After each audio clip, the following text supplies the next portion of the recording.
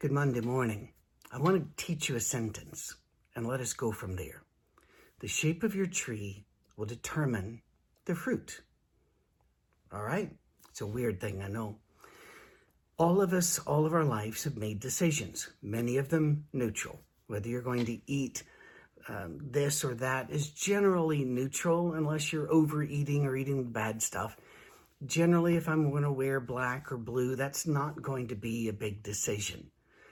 It's not going to shape the tree that much. But what about deciding to be kind? Deciding to be kind will shape the tree. And by tree, I mean this. You have a branch. Every morning you wake up with that line. Yes, it has come from all the other lines of your decision tree, all the decisions you've made. And it's been affected somewhat by God's decisions and by the decisions of others because, let's face it, the decisions of others sometimes really has a massive impact on us. But let's just control what we can control instead of lamenting what we can't. So we've got a branch. Wake up in the morning with the branch. What if I decide today that I'm going to be exceptionally kind? But if I go to a restaurant, I'm going to be nice to whatever wait staff is there, the people at the greeter's desk. I'm going to be kind to my fellow diners. I'm going to show respect as I go in and out. I'm going to show respect to other drivers. I'm going to be kind to the people that I work with. I'm going to be kind whenever I make decisions or whenever I answer the phone or send a text or make a social media post. There will be a fruit at the end of that decision tree because I've started this way, but every one of those decisions shoots another branch out there. And the fruit at the end has a great deal to do with the shape of that tree. What if, for example, I had woken up this morning and decided, I just don't even need to bother about my wife. I'm just not going to smile at her much. I'm not going to thank her for things. I'm not going to remember to hug her. I'm not going to remember to tell her I love her. I'm just going to be self-centered. Well, we rarely decide things like that openly. Instead, we go another way. We'll say, I'm just not really happy with my wife, so I'm going to do this. Or we even hide it under another layer. I'm really busy today. I need to focus on, and then we close off. Well, we've split off that tree, and the fruit at the end of the day may not be terribly pleasant. Or it might take years or months for that tree to bear fruit, and you're not going to like it. What if I choose to be kind? Well, that will be very different. What if I choose to be kind to wait staff at restaurants and people on social media? And what if I decide that I'm going to be kind to my neighbors and I'm going to show respect for people when I'm in or out of a shop or respect to other drivers? There will be fruit of that tree, and that's going to be much nicer fruit. At the end of the day, the week, month, year, however long, you see some trees take a while to bear fruit. There are people who are harvesting the fruit of their whole life's work because they really put in a lot of thought to it. I'm amazed at some of these people. They know what they want to do by the time they're 10, 12, 13 years old, and they apply themselves to it. And they don't get knocked off one way or the other, and their decision tree is a beautiful thing with beautiful fruit. Mine's not that pretty. And maybe yours isn't either. But here's the thing. We can start now changing the shape of our tree. We can let God prune the tree. He talks about that actually through Paul. Let him prune the tree, cut off some things that we don't need, shape us a particular way. Maybe the wind of the Holy Spirit will blow us in a certain direction. But we have a lot to do with this.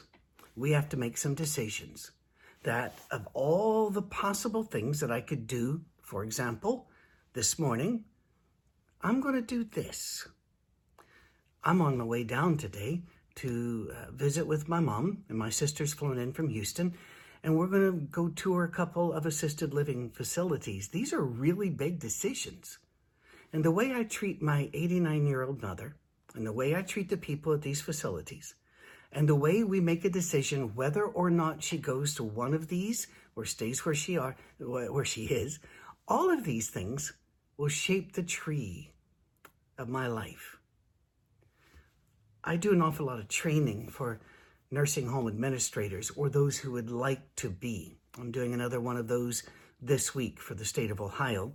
It's virtual, it's online, of course, in our age of COVID. But I've been doing this a long time, and one of the phrases I continually bring up to them is, create the world you want waiting for you when it's your turn. There's another way to put that. Shape your tree so that you're gonna like the fruit at the end of it. We understand? You start off every day with that branch, and no matter what horrible mistakes you've made in the past, and who hasn't, today you get to make some decisions. Decide how you're going to respond. Decide what you're going to do. If you give to a church, you've decided that God can be trusted with these funds, and you have shaped some decisions in your life about the character of God and about the nature of money and about the kind of charity one should show. That's going to shape your tree.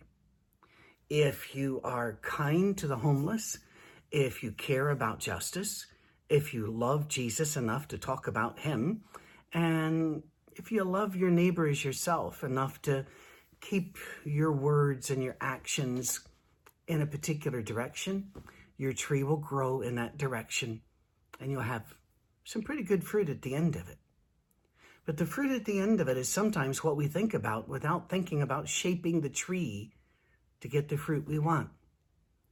You're not going to harvest today, most likely. You're not going to harvest anytime soon. Trees can take a while to grow, but it's worth it.